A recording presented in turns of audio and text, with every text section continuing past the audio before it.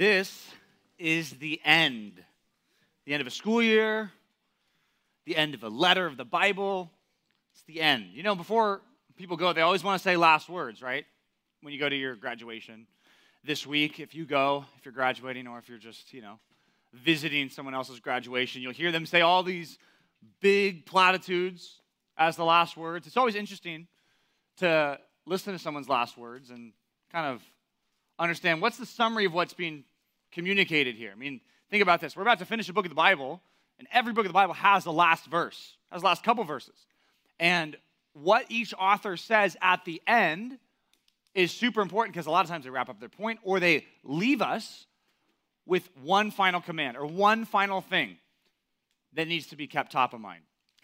It's really like, you see those movies. Every war movie has one of these scenes. It's the night before the battle.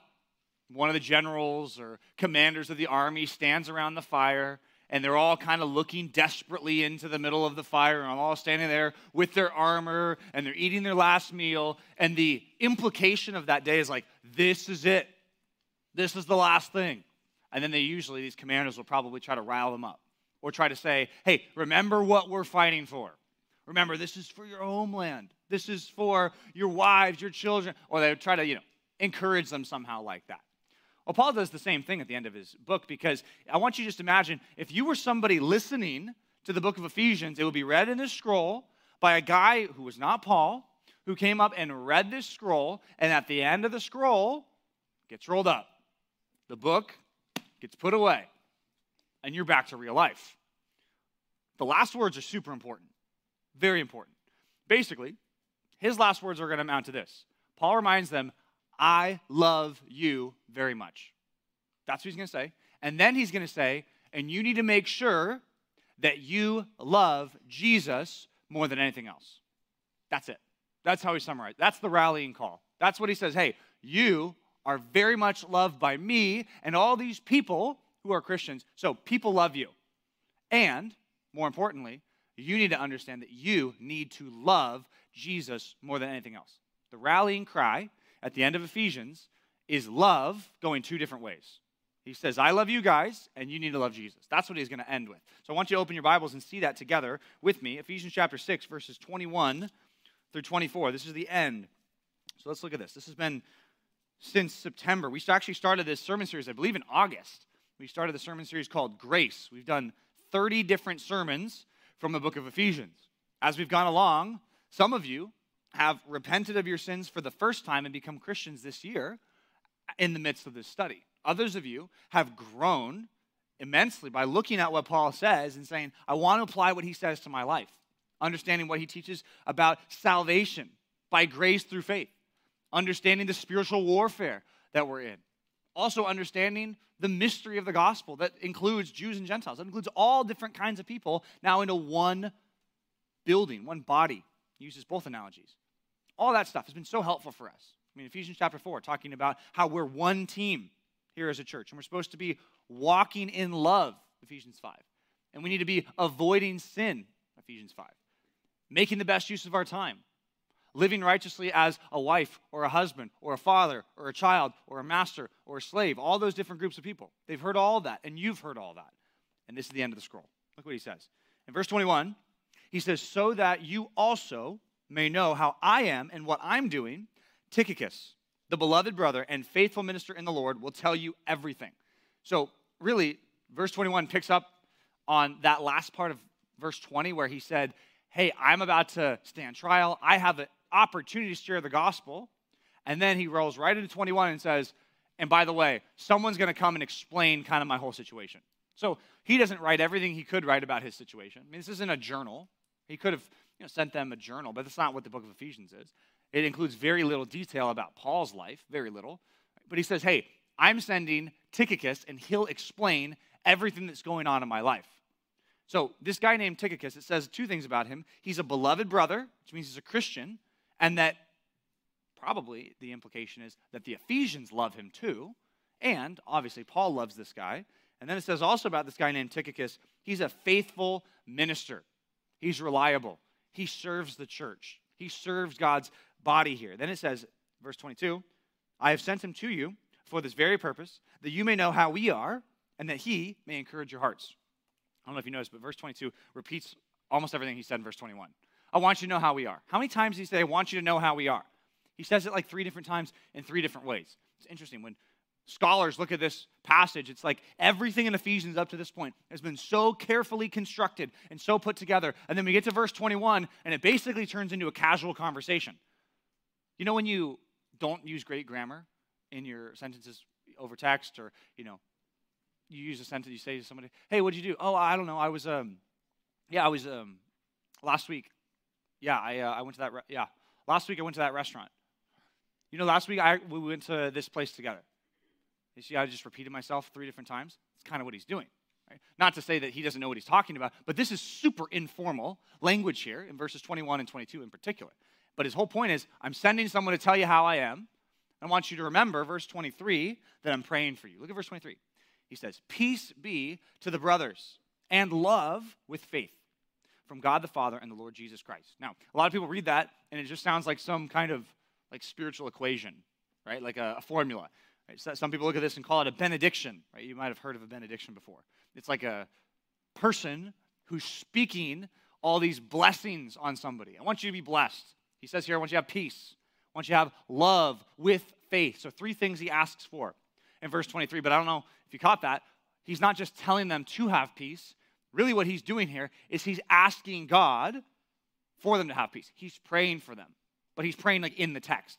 He's asking, hey, may God give you peace. That's the implication in any benediction, because if you go back to the Old Testament, all the benedictions of the Old Testament, it's always invoking God to give these blessings. Not just like that they would have a good time and that you'd have good luck or good fortune. That's not what he's asking. He wants God to give them peace. He wants God to give them love. He wants God to give them faith. Verse 24, last thing he asked for. 4th thing, he says, and grace be with all. So not just you. We've switched from talking about you guys, all of you. And then he says, grace be with all. He expands beyond the Ephesians to people like us. He says, grace be with all who love our Lord Jesus Christ with incorruptibility. Love incorruptible. So he says, hey, I want everyone to experience grace. I want everyone to know God's grace. I want everybody thinking about God's grace. And the people I'm talking about are the people who love Jesus. And by the way, not just with any kind of love, but in some kind of incorruptible state of love. In Greek, it's weird because like the word love doesn't show up again. See, in your text, it says, grace be with all who love our Lord Jesus Christ with love incorruptible. The words with love are not in the text. It just says in incorruptibility. So if you're translating this, you actually got some hard decisions to make. What is he talking about? Some people translate this and say, oh, the incorruptibility he's talking about has nothing to do with love. He's just asking for a 5th thing, that they would be incorruptible, right? That they would live forever. Is that what he's asking for? I don't think so. I think the translators got this right by connecting this word incorruptibility, which means like imperishable, unable to be messed up, a love that doesn't fade over time, a love that doesn't end over time, an everlasting love. But remember, who has this everlasting love? He says, these Christians. He says, so grace be with everybody, whether you live in Ephesus or Orange County, whether you're an adult or a kid, all those who love our Lord Jesus with an incorruptible love. That's what he ends with. He ends by saying, hey, I love you guys, and I'm sending another guy who loves you to encourage your heart. That's what I'm doing. And then, by the way, just remember, grace be with all those who love Jesus with an incorruptible love. What are the 2 most important things at the end here? He says there's people who love you, and you should know that. And furthermore, you need to make it your aim to love Jesus with an incorruptible love. That's basically what he ends with. That's our 2 main ideas today. Right? That there are people who love us, and really I want to take that idea and flip it on its head and not just encourage you by saying, hey, there's people who love you, because some of you have a lot of people who love you, some of you have only a few people that love you. That's the reality. Okay? Some of you have tons of people. You've got dozens upon dozens of family members and people who love you. Others of you don't have as many people in your life who are supportive and who love you. I know you all have some, but here's what's important. I want to take what Paul and Tychicus do, and I want to say, let's try to do what they did for other Christians, and then we'll take verse 24 and say, what does it mean to love Jesus with an incorruptible love? So we're going to do 2 things today. The first 2 points are all about us saying, we want to be like Paul and Tychicus. And then point 3 is going to be about how can we apply what he says about incorruptible love. So first thing, Tychicus. What does Tychicus do? Well, we find out that he's a faithful servant, and what he's going to do is he's about to strap on his shoes, he's about to put on his cloak, and he's about to walk a really, really long way. Why? Why is he going to take this journey? Because he has to? Not because he has to. Because Paul told him to? Well, Paul's in jail. Paul can't really make him do anything. Why does Tychicus strap on his shoes and walk hundreds of miles from the city of Rome to the city of Ephesus? Why does he do it? Well, the implied thing here is that it's because he loves them, like Paul does, and he's a faithful servant. He's serving Jesus, and furthermore, he's there to encourage your hearts. Encourage people's hearts. How much would you be willing to do? How far would you be willing to go? What obstacles would you be willing to overcome to do this one simple thing? Encourage somebody's heart. That's kind of convicting, isn't it? Think about it. He's about to strap on his shoes, put on his cloak, and go a long way to encourage people's hearts and to be there for people. I want to learn from this example of Tychicus. So point number one is this. I want you to strive to be an encouragement by serving like Tychicus. Strive to be an encouragement. Make it an aim. I want to be an encouragement to other people, to other Christians. I don't want to be someone who takes away by my presence being there. I want to add by my presence being there. I want to be helpful. I want to be encouraging. Well, how do you do that? Well, let's start off by just talking about what Tychicus does. Tychicus goes a long way to serve these Christians. Some things you should know about Tychicus. First of all, we think he first shows up in Acts chapter 20, right after the passage about Ephesus. So if you're in main service right now with us, if you go to main, Pastor Mike's preaching on Acts 19. And in Acts 19, we see that whole scene of the Christians in Ephesus. It's just the birth of the church, right? Acts 20, right after that, we get a list of Christians that were companions of Paul. One of them, who's listed, is named Tychicus. So where does Tychicus come from? Well, Acts chapter 20, verse 4 says that Tychicus is from Asia. You're like, well, Asia, like, when you think of Asia, what do you think, right? Like Korea, China, Japan. Like, that's not what Asia was in the New Testament. Asia was the area called Asia Minor. It's really where Turkey is today, and that's where Ephesus is. So Ephesus, Colossae, the churches of Galatia, that's all in Asia, or it's Turkey. If you looked on a map today, if you pulled out Google Maps and like, okay, where is this? If you type in Ephesus, it's a city. Well, it's a ruins of the city, but it's in Turkey, right? So this guy probably, my opinion is, he probably came from this church. So he was probably an Ephesian. How did he end up in Rome, right? Well, hard to say, other than we already see in Acts that he travels with Paul. So it's like a homecoming for Tychicus to go back and interact with the Christians there. He says, hey, I'm sending one of you guys, Tychicus. He'll be with you. You find out in the book of Titus later on that Titus was thinking about people to send to the island of Crete. He sent Titus, but another person he said he was going to send was Tychicus. So this guy is a caring guy. He's a faithful servant. He's a beloved brother. But he was so useful that Paul was thinking about literally sending him as a missionary to this island of Crete, a place that he had never been before. But instead, he decides to send him to Ephesus. And even 5 years later, we see he's sent to Ephesus again. In the last book that Paul ever writes, in 2 Timothy, so this is 5 or 6 years after the book of Ephesians is written, Paul writes another letter, and he writes it to Timothy, and you know what he says in there? I sent Tychicus back to Ephesus. So this guy was coming and going to Ephesus, which seems like that ended up as his home base because he was from there, and because he loved those people. And he went a long way to serve those people. I want you to think some questions about yourself when it comes to the encouragement that you bring to other Christians. What would you be willing to do for other Christians? Obviously, the start here, he says he went to encourage your hearts. And this sounds obvious, but I want you to think through this question.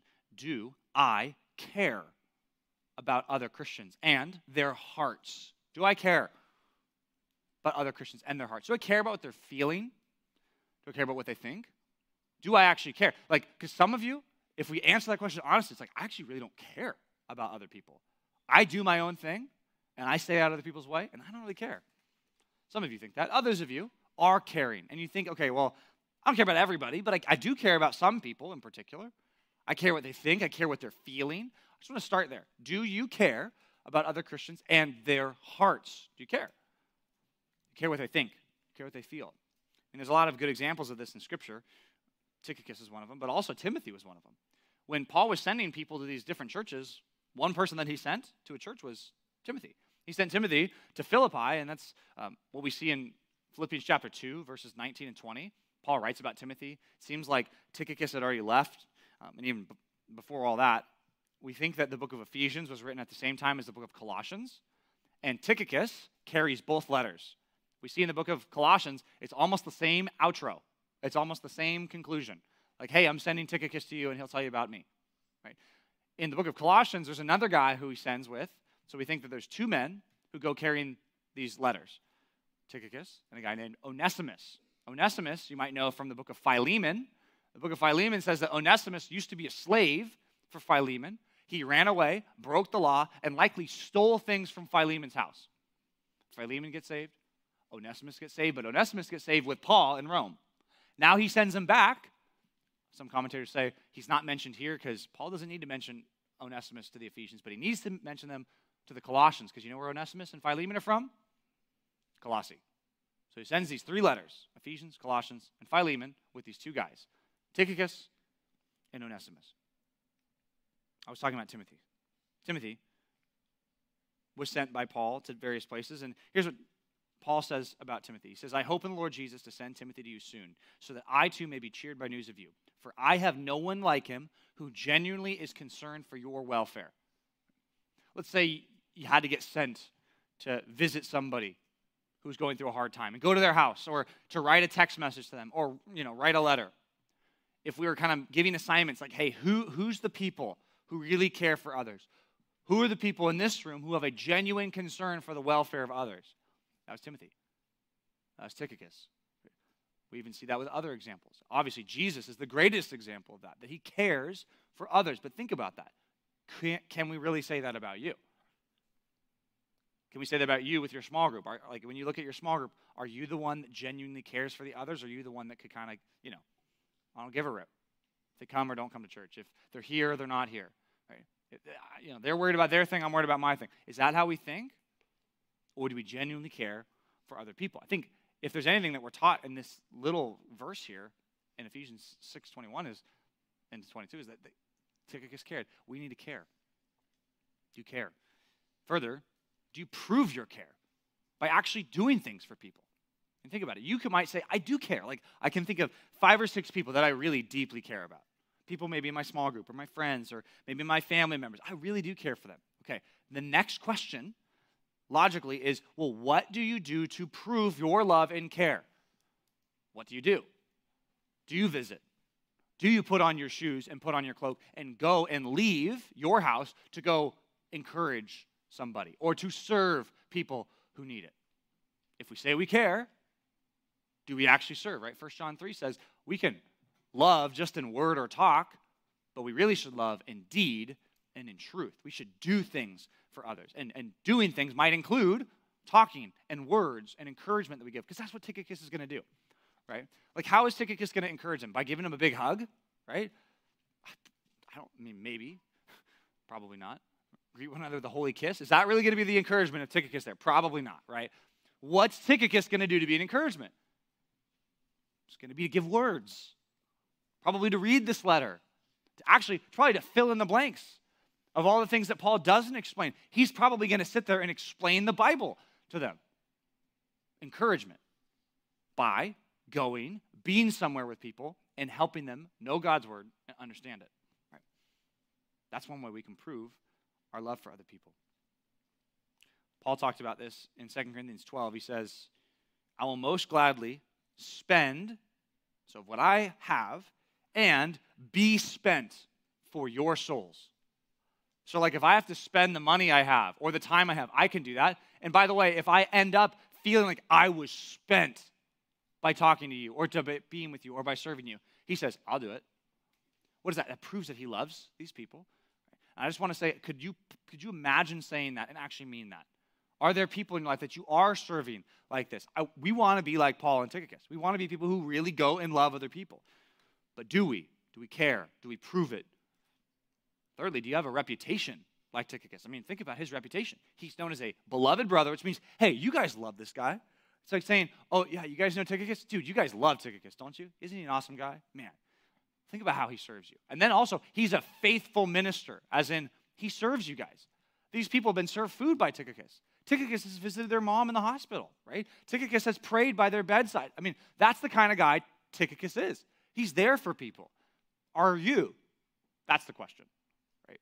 Because we could admire someone from 2,000 years ago all we want, but the question is, do you do that? Do you have a reputation as a dependable Christian servant? Do you have a reputation as being late when you say you're going to be there, or are you there on time? Are you there for people when you say you're going to be there for people, or is it kind of just up to whenever you feel like it? Are you dependable? Are you a guy that, people say, yeah, that guy gets things done for people. He doesn't just talk. He's really there for people.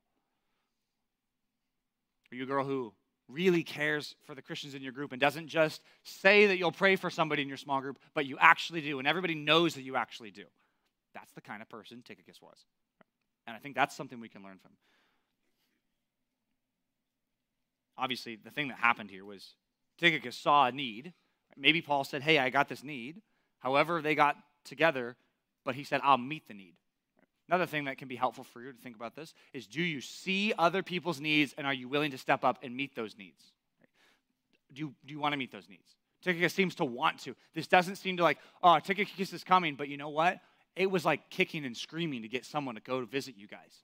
That's not how it's presented. It's like, hey, you know this guy. He loves you. He's excited to visit you. If you think about serving other people, there's a difference between wanting to serve other people and willing to serve other people. You might be a Christian who's willing to serve other people. You're willing to go on the mission trip. You're willing to serve at Camp Compass. You're willing, and then there are people who want to.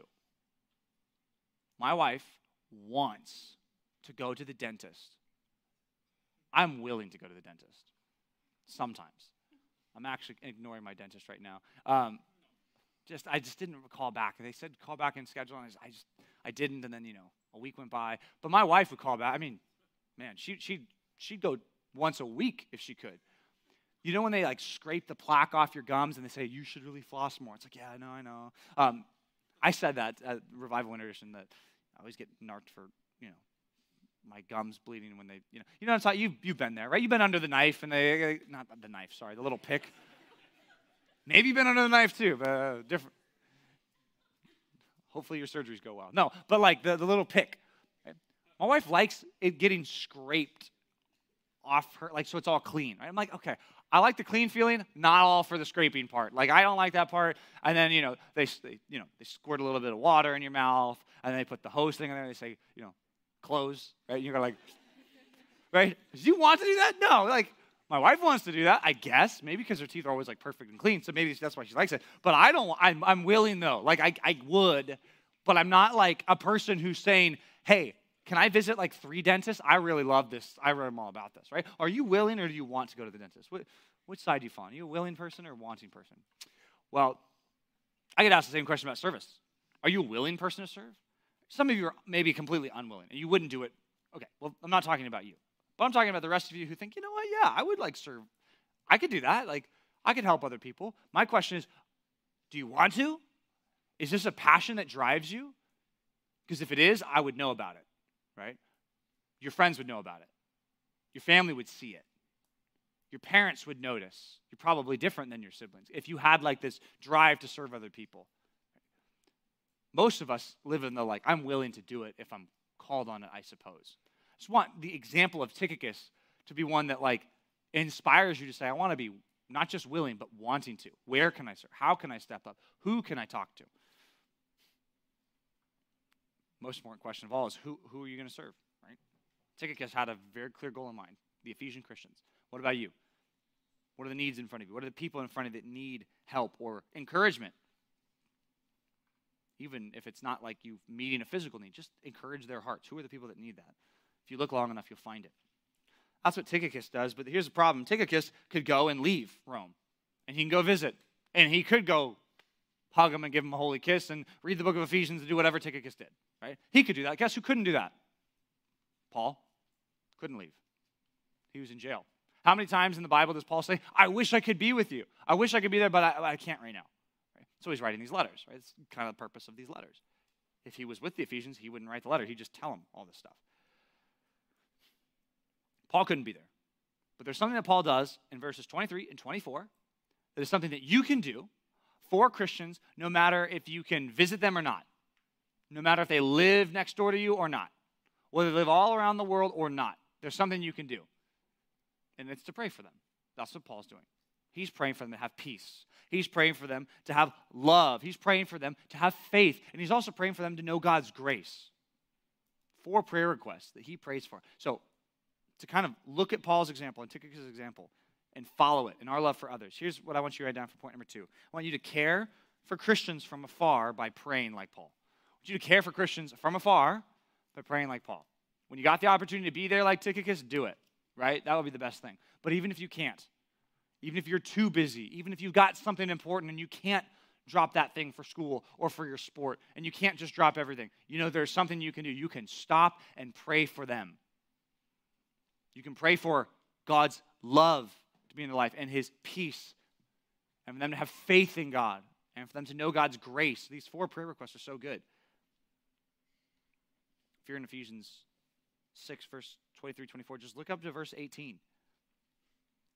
Verse 18, we covered last time we were in Ephesians. It says, the most important part of the armor of God is praying at all times in the Spirit, with all prayer and supplication. That means prayer requests. To that end, keep alert, with all perseverance. Look at this phrase. This is what I'm getting at. Making supplication for all the saints. What does that mean?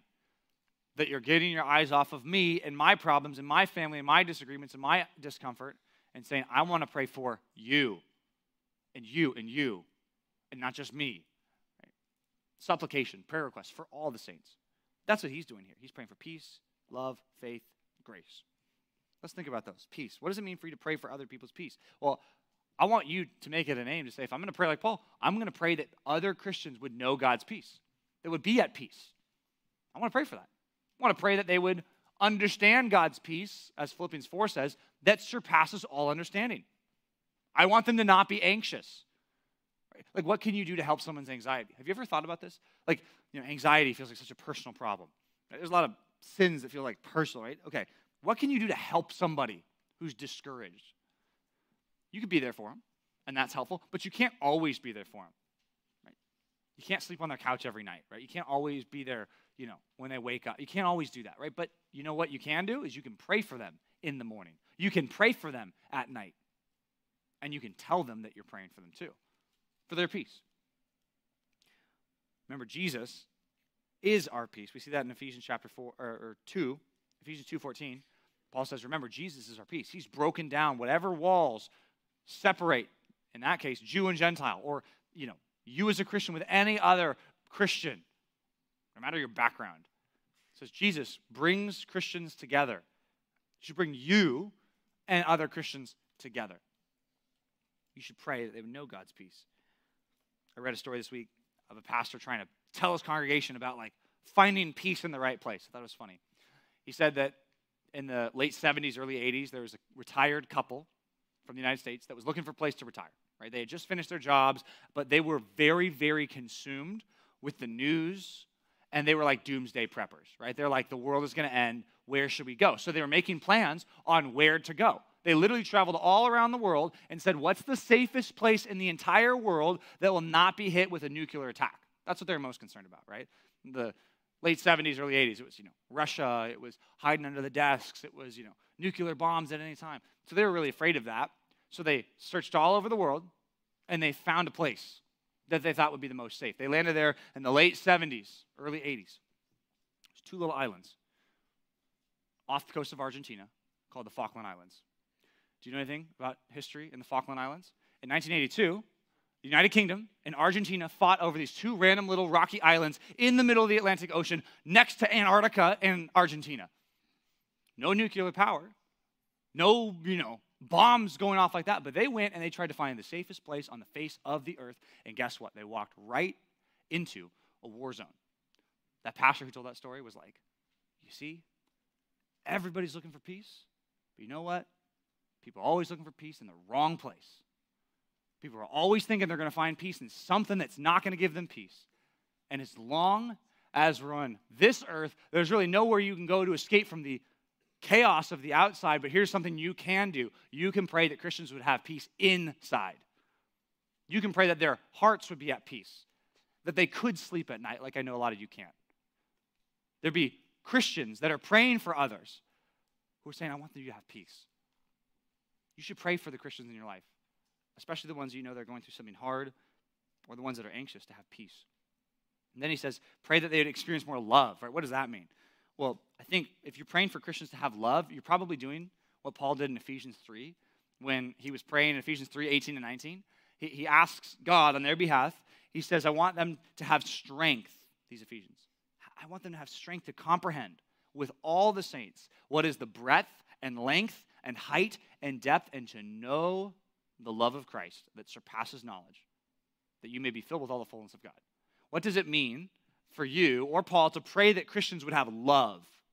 I think what it is that you would understand God's love for you, and when you understand God's love for you, now you're going to be loving to other people. That's the implication of Ephesians 3. The point of Ephesians 3 is that they would know God's love, that they'd think about God's love. Have you ever prayed that for another Christian? God, I want you to make sure they know your love. God, please bring to their mind everything that you've done for them. Please remind them of how much Christ has loved them by dying on their behalf. Remind that Christian, please, God, please remind my brother in Christ. Please remind my sister in Christ how much you love them. I know that's going to be bolstering to their hearts. That's what he's doing. And I want to challenge you to do the same. Pray for other Christians to know God's love. He says love with faith. Right? So I think those two ideas are, related, that you don't experience the love of God unless you have strong faith in God. But that's another thing you should pray for. You should pray that your friends have more faith in God, that they trust him day to day, that they trust him ultimately for salvation, right? But that's assumed for these people. He's not saying, hey, get saved, because these are saved people. He's saying, please, God, strengthen their faith. Remember how important faith is to our spiritual battle? Perhaps the most important defensive weapon in the armor of God, in Ephesians 6:16, was the shield of faith. The reason that's so important is because Paul explains what faith in God does in our spiritual war. He says, in all circumstances, take up the shield of faith with which you can extinguish all the flaming darts of the evil one. I want you to think about that. If you pray for other Christians to have stronger faith in the Lord, what you're praying for is, God, please help that Christian trust you and not choose the temptation that's tempting them to sin. God, please strengthen their faith. Show them that your promises are real and they're for them. God, please strengthen that person's faith. Please help them trust you. I know they're going through something really hard, but help them trust you. Or even like we talked about before in Ephesians 6:18, 19, praying proactively. Praying that I know that storms in their life will come if they're not in it right now, but I pray that they be strong. I pray that they trust your providence, God. I pray that they would find a sure and steady anchor for their soul in Christ, not in their school, not in their college, not in their success, not in their beauty, not in their sports achievements, not in any of that. God, I pray that these people would find it in you, that Christian, that brother, or that sister would find it in you. That's what it means to pray for peace, love, faith. And the last one's grace. Right? What does praying for grace mean? Well, these Christians are people who have been saved by grace through faith. And Paul makes that abundantly clear here in the book of Ephesians. Ephesians 1:7 says, in him we have redemption through his blood, the forgiveness of our trespasses according to the riches of his grace. So what is his whole point in this book? He's thinking, just trying to get them to see, look at God's grace. Look what he did for you. Look how much he loves you. Look at all he's done. Do you see what God has done? Do you understand how much that helps Christians? That should help you. To just think, oh, what did God do? What is God's grace? What has he done? What did he do for me? You do that, you start thinking of God's grace. It's related to another word that we have in English. You start to become a grateful person. You start to have gratitude. You start thinking about all that God has done. Have you ever prayed for another Christian to be more grateful? God, please make that person more thankful. You've done so much for them. Please remind them of all the good things that you've done for them. Instead of a backhanded way of insulting them to God in your prayer, they're not very grateful. They should be more grateful. Instead of that, it's praying, hey, God, please show that person how much you've done for them. Show that person the love of Christ. Show them every way that you've blessed them in the heavenly places with every spiritual blessing, that they've been chosen before the foundation of the world, that in him they have redemption through his blood, and that they're sealed by the Spirit, that they're never going to be taken out of your hand. Remind them of that. And built into all these things, all these prayer requests, it'd be really helpful for you is if you prayed these things and then you communicated with the people that you're praying for. I prayed for you today, and here's what I prayed for. That you would be reminded of all the good things God has done for you. That you would have God's peace, which surpasses all understanding, which will guard your hearts and your minds in Christ Jesus. If you told somebody that, you understand the encouragement to their hearts that would be. Imagine if you confided in a brother or sister about something that was hard, and then the next morning, early in the morning, before you woke up, that you'd wake up to a text message from a friend who said, I love you, I'm praying for you, and I'm praying that God would give you his peace. I'm praying that God would grow your faith, that you would trust him more today, that you'd see how good he is, that you'd know his love, because he loves you and I love you. I mean, who wouldn't be encouraged by that? Right? Any genuine Christian would find encouragement in that. And that's what I'm saying. Right? He leaves them with this. He says, I love you. Tychicus loves you, and he's going to talk to you all about that. But I just want to tell you, I'm praying for you to have peace, love, faith, and grace. You got to tell people that you're praying for them too. You can't do point number 2 and then just don't tell them. You should tell them if you can. But even if you can't, it's still good to do. That's what we learned from Paul and Tychicus. Now, I want you to change gears because, again, most of the book of Ephesians, as we've studied it, we're trying to understand what Paul said for them to do, and we kind of just slot ourselves right in there, and okay, we want to do it, what the Ephesians should do, right? For that last 2 points, we kind of put ourselves in the author's shoes and said, we want to do what they did, right? So we're going back to the Ephesians and say, okay, what is Paul calling them to do? Because by saying, hey, I love you, he's not really calling them to do anything. But you understand that this last phrase, grace be with all who love our Lord Jesus Christ with love incorruptible. That's a reminder of the kind of love that we should have for Jesus himself. Point number 3, never let your love for Jesus grow cold. That's the last lesson we learned from the book of Ephesians. Never let your love for Jesus Christ, the Lord of heaven and earth, never let your love for him grow cold. That's what it means to be incorruptible in love. Some people translate that word incorruption sincere, right? Like real, genuine.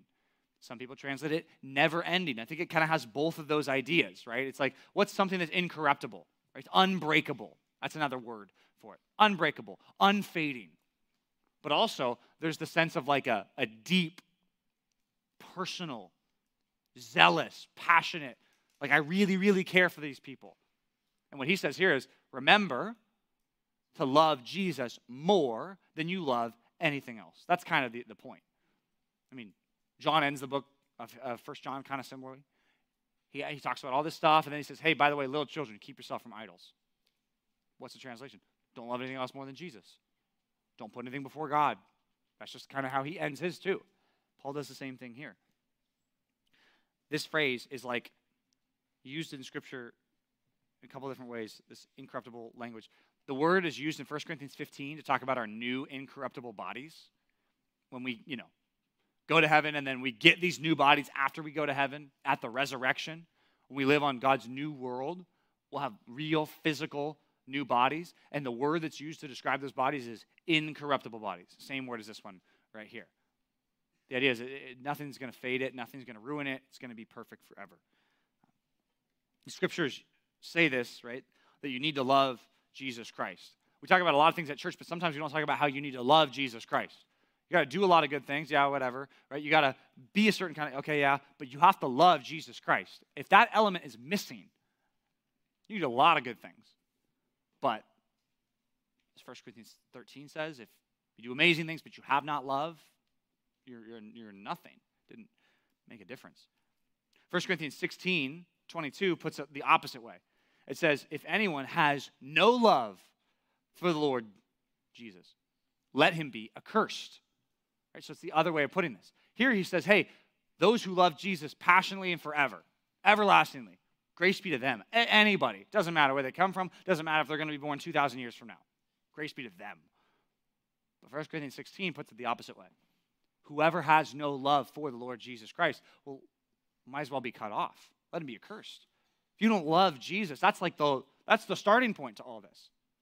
To understand how good Jesus has been to you and that you would love him, not just practically on the outside, but also in your heart. Both of those should be connected. That your heart and your life agree that you love him.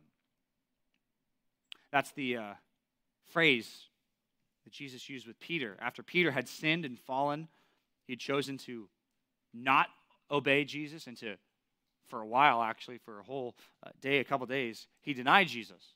He said, I don't know you. After he said, I'll never deny you. Jesus meets up with him, and the next time he talks to him, in John chapter 21, after the resurrection, he asks, do you love me? He didn't ask, hey, you're going to do better next time. He didn't say, hey, you failed the first time, but hey, let's pick it up, let's try again. He says, do you love me? He asks 3 times, and Peter is embarrassed at the end. Don't ask someone something 3 times and not expect it to be a little bit insulting. But he says here, do you love me? Do you love me? Do you love me? That's important for you. Some of you are going to graduate and go to college. Some of you are going to just move up to the next grade. And you're going to some of you are going to be successful. Others are not going to be successful. Whatever, it doesn't matter. It's just the truth. It's not to cheer to graduation speech, but it's true. Some of you will have all these hopes and dreams that will be dashed by circumstances. Some of you will accomplish all of them and more, right? What's most important is what you do with that last phrase. Do you love Jesus Christ with an incorruptible love? The reason I say that is because, the book of Ephesians is just 1st Ephesians. There's another book of the Bible that's 2nd Ephesians. You know that? There's another letter to Ephesians.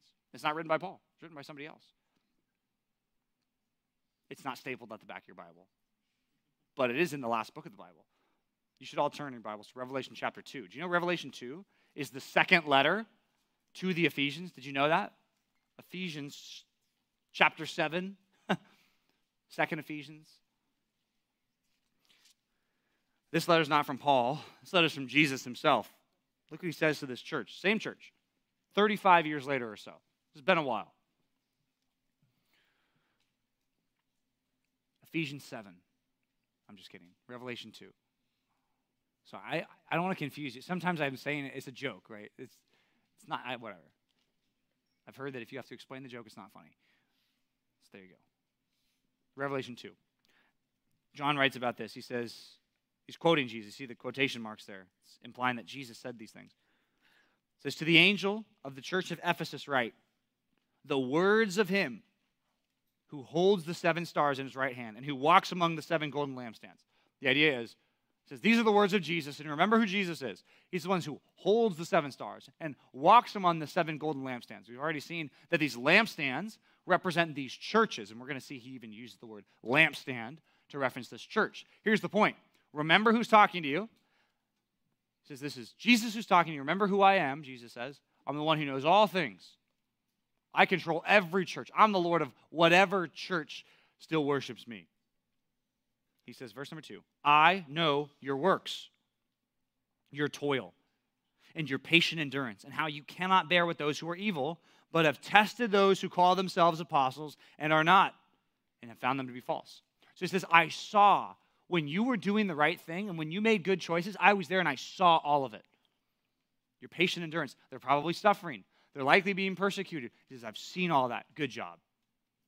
Verse 3 says, I know you're enduring patiently and bearing up for my name's sake. You're gaining eternal rewards, and you've not grown weary. All that's really good. That's what you'd want to hear. If Jesus wrote a letter to your church after you got a letter from Paul, that would be exciting news to hear. He says, hey, you're solid, you're orthodox, you believe the right thing. And for the most part, your life, you're mostly doing the right thing. I know that you're patiently doing the right thing. Look at verse number 4. But there's a problem. I have this against you, that you have abandoned the love you had at first. It's ironic that the book of Scripture that ends with, hey, make sure your love is incorruptible, that only a few years later, Jesus says about your church, your love has proven to not be incorruptible. Your love has been waning and fading and growing dull and growing cold. Verse 5, he says, remember, therefore, from where you've fallen. So first of all, you need to stop and remember. These are Christians he's talking about. who love Jesus at one point passionately, first and foremost, no distractions. And he says, remember from where you've fallen. Remember how you worshiped me. Remember how you served me. And then he says, repent. That means to turn around. Change your mind. Do a different thing. Go back and do the works that you did at first. So there is something about their works. Their works are not as good as they were before. They're good. I mean, they're better than most. They're a good-looking church. They believe the right things. They do the right things. But he says, you've lost your first love. You just lose it. It's not like it's under your couch and you didn't know where it is. You abandoned it. You threw it away. You replaced me at the top. That's what Jesus says to them. He says, if not, if you don't love me first, I will come to you and remove your lampstand from its place unless you repent. He says, there will not be a church here anymore. I'm going to remove it if you don't love me first. I don't know about you, but does that sound extreme or big? It sounds like a huge reaction to just a little lack of love. It means they're doing the right things. But Jesus says he's rather not have a church there if they're not loving him first. That's a warning to each and every one of us who comes to True North or goes to church and calls himself a Christian. Just remember, at the core of that is the assumption that we shouldn't assume, that we are to love Jesus first with all our heart, with all our soul, with all our might, and all our strength. He says in verse 6, okay, by the way, you're good. You do hate the works of the Nicolaitans, probably a false teaching group, which I also hate. And here's what he says, verse 7. He who has ears to hear, let him hear what the Spirit says to the churches and to the one who conquers, right? The one who actually does what's right in all these letters to these churches. The one who does overcome the world. He says, I will grant to eat of the tree of life, which is in the paradise of God. That's a callback to Genesis 1 and 2. The idea that perfect satisfaction can happen where God is. Do you notice what he's doing here? He's saying, okay, you Christians, if you've lost your first love, if you don't love Jesus like you should love him, here's the thing. If you repent and you do love him like you did at first, and you keep loving him, don't you understand that he is ready and willing to satisfy you to the fullest? You can eat from the tree of life, the thing that will satisfy you forever. You think that loving these other things are going to satisfy you? You think that loving yourself is going to be better than loving God? Psalm 16:4 says, the sorrows of those who run after another God shall multiply. Your life is going to get a lot worse if you choose to worship things that are not the Lord Jesus Christ. That's what his point is. But he says to those of you, as Jesus says in Matthew 5, who hunger and thirst for righteousness. If you start to want what's right and you start to pursue Christ and love him first, you'll be satisfied, completely satisfied. This is a warning to you, to me, to everyone. It doesn't matter if you go to a good church. It doesn't matter if you come from a good family. It doesn't matter if you don't have any of that. Right? What matters is if you love Jesus and you hold on to what he says. It's cool, this year we've studied a lot of different things about the love of God and understanding the love of God. What's been really cool personally for me recently, not that recently, a year and a half ago, understood a little bit more about what love is. Now they got little Eden running around, my daughter. Right? I understand a little bit more about love that I didn't understand before. Not that I didn't understand love, right? I did, but now it's like a different level, right? It's really funny because, you see Eden walking around. She's in a bad mood today. So this is a bad day for me to tell you this story. But she's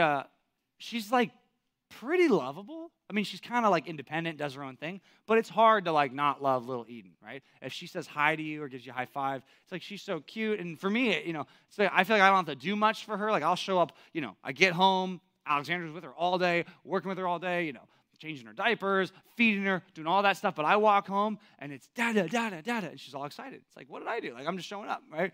And you play, the dad character, oh, what's up? Like you're supposed to do. It's interesting, though, I've not earned Eden's love. I didn't really do much for that. I'm just her dad. I guess I kind of try to do stuff for her. Not that I'm, trying to get her to not love me. That would be weird. I could blow it one day, right? She could not love me when I'm, older. But my point is, it's hard to, do anything but love her just because I can see how much she cares about me and what I think. Right? There is something to that, I think that's helpful for this last little verse. We should be compelled to love Jesus because of what he's done for us. Right? Eden hasn't done squat for me, right? It's just my daughter. I mean, I love Eden, but like, she hasn't done much for me. You know who's done a lot for me? Who's done a lot for you? The Lord Jesus. He's done a lot. And if you ever are letting your love fade and grow cold and slip to the background and other things are becoming first place in your life, you know what you just need to do is just remember what Jesus has done for you, and that puts him right back on top. I hope that the sermon does that. I hope that the book of Ephesians does that. And I'm praying for you, whether you're going to be a sophomore next year or next week, whether you're going to be a junior, whether you're going to be a senior, or whether you seniors are going to be freshmen again. Congratulations. It all starts over. Whatever you do, it's my prayer that you would know that we love you and that you would love Jesus with love incorruptible. Let me pray that that would be the truth for you guys this next year.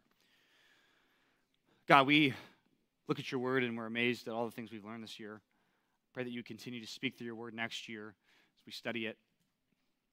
Pray for all these students going off doing their different things this summer and this next year. Pray that they would keep you in first place. Pray that they'd love the Lord Jesus more than they love themselves, more than they love romance, more than they love sports, more than they love school, more than they love achievements, more than they love money, more than they love status, more than any of that. I pray that they would love you more than their friends or family, that they would love you first. Pray that would be true of us. Pray that would be true of me. Pray that you would grow us in this area, and that would be effective people who live to serve you every day of our life. In Jesus' name we pray. Amen.